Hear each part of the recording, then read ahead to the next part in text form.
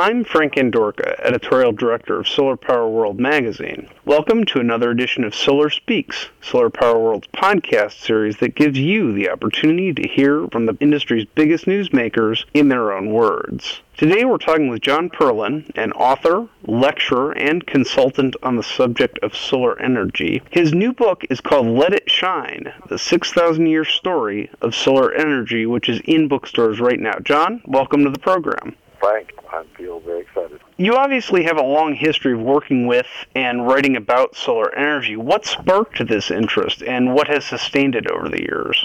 What sparked it originally was I wanted to be a writer. There was this controversy in Santa Barbara, should they build a onshore oil processing plant? There was no other reason than energy. And so I was curious if solar was a possibility. Went to the library, spent about half a year reading the current periodicals, and found out that solar was indeed a great option, but hadn't been given much of a chance. And so that's what I testified at the meeting when they were going to decide whether or not to build this processing plant. And a leading radio station in Santa Barbara said, "We like your talk so much that if you wrote what you said at the hearing, we give you all the airtime you needed." And so I wrote this book called Solar Energy Backsheet, which told all the options and where they were and what they could do and what the obstacles were, and sold some. And then the librarian at the Santa Barbara Library read it and thought it was so good that he said there's this alternative library journal called Booklegger, and if they review it, you'll get orders from all over the world. So they reviewed it, they loved it, and got orders from all over the world. And I was invited to a conference, and somebody said there were solar water heaters in Southern California in the 19th century. And I said, wow, nobody really gets the chance to do something, totally new, gathering new information that no one's ever heard about. And there's where I started. Well, I find this book fascinating, John. I'm a former history major, so I love books like this. Why did you decide to write it in particular? And it has a connection to an earlier book, right? Its fire is a golden thread, 2,500 years of solar architecture and technologies. But as I continued, I wrote another book called From Space to Earth, the story of solar electricity, which was the story of photovoltaics, the step-by-step development from the time it began in 1876. In writing those books, I gained even a wider perspective, and I said I would like to include everything I was learning. And then in 1995, what changed for me was I met some Chinese exchange students who I asked, were the Chinese ever interested in solar architecture? And they sort of laughed at me because they said, in grammar school we learned how to tell time by the sun, and the house has a self base. It gets a higher price. And I said, well, did it go back in time? And they said, oh yes, there's all these documents that we could translate for you, which they did, which have never been translated into English before. And so began the new book.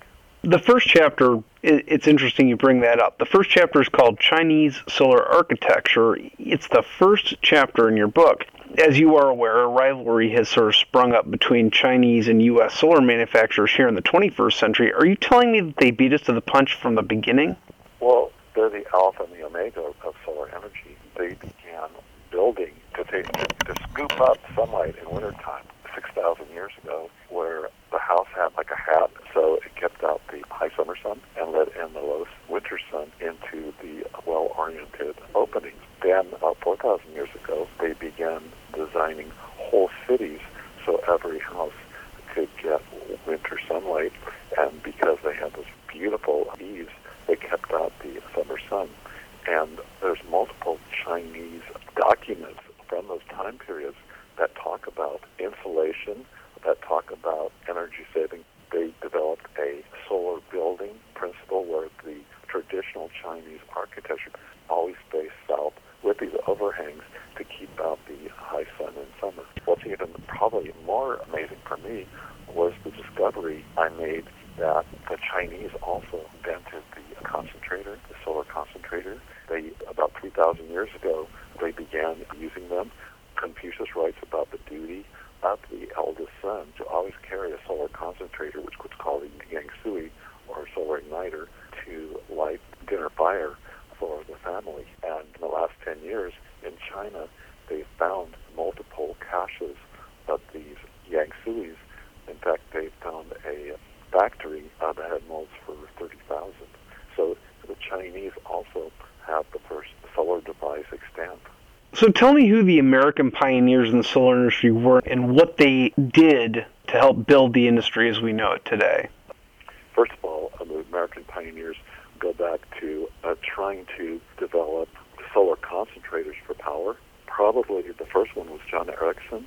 He spent his last 20 years trying to reap the rays of the sun. Then we had Aubrey Aeneas, who developed an even larger solar concentrator, and then Frank Schumann, who actually built a solar plant in Egypt in 1940 that looks very much like the parabolic trough that are now used, and he declared solar was now practical and competitive against fossil fuels. But as you know, 1914 was a bad year to be building because that's when World War I broke out. And in solar water heating, we have Clarence Kemp, who developed first commercial solar water heater in 1891, and it was basically a glass-covered box with 25-gallon black-painted tanks. He called it the Climax solar water heater, and it sold very well, especially in Southern California. But the problem with the tank heaters is because both the storage and the collection was together up in the roof, wouldn't heat in the morning to, say, take a bath. So the solar water heater that we all use today, which is a separate collector and storage tank, was designed in 1909 by William J. Bailey, another American. So basically, solar water heater business and the concentrators were developed in America, and the solar water heater industry had passed from California to Florida and then throughout the world.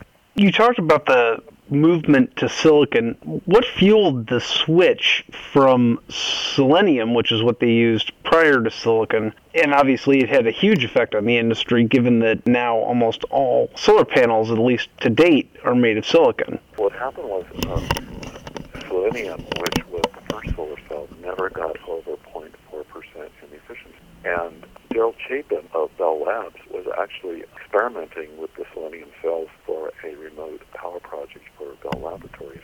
But at the same time, another group was developing silicon transistors, and one of the transistors they built had the PN junction very close to the surface. It was just serendipity. They shined a light on the PN junction, and the end result was the efficiency of a solar cell greater than 2.7%. And this was by an order of magnitude of about 7. Suddenly, they were onto the silicon solar cell project, and a year later, they had reached 6% efficiency, which they considered practical. They had a big news conference on April 25th, 1954, announcing it to the world, and one of their advertisements, I'll read it, says, "The new Bell solar battery converts sun rays into electricity. If this energy could be put to use, there would be enough to turn every wheel and light, every lamp that mankind would ever need." And so then it bifurcated, where its terrestrial uses were very few, but the military quickly adopted the solar cell for the satellite programs, because they discovered that the Vanguard, which was the first solar-powered satellite, lasted and lasted and lasted, while the other satellites that had previously been launched gave out in 2 or 3 weeks because they were based on batteries. And Dr. Elliot Berman was the first person, with the help of funding of Exxon of all places, to develop cheaper cells that could go on for industrial uses in remote areas. Knowing all of the history you do about the solar industry, what do you see as its future? What I see about the future is that there is absolutely no problem in embracing and integrating solar energy into the future because it worked so well in the past. In fact, what we have today is because we have so many better technologies, or a better toolkit, you might say, to build with and to work with. We have so many advantages over our ancestors, so there's no reason we shouldn't have every house as a solar plant. Both using orientation and EV is just a wonder, able to turn sunlight directly into electricity without any moving parts. It's the only quantum power source. All the other power sources we have are based on 18th century models, and the amazing thing of photovoltaics is that the light, not the heat, and so the efficiencies can be much higher potentially than any other electrical generation source. Well, John, I could go on and talk to you forever. I absolutely love the kind of stuff that you wrote about. But I wanted to alert my listeners that we'll be serializing parts of your book on our website with links to where they can actually buy the book. And I recommend that everyone go to your local bookstore, or you can go to Amazon, Barnes & Noble, pretty much anywhere you want to find it and get this book.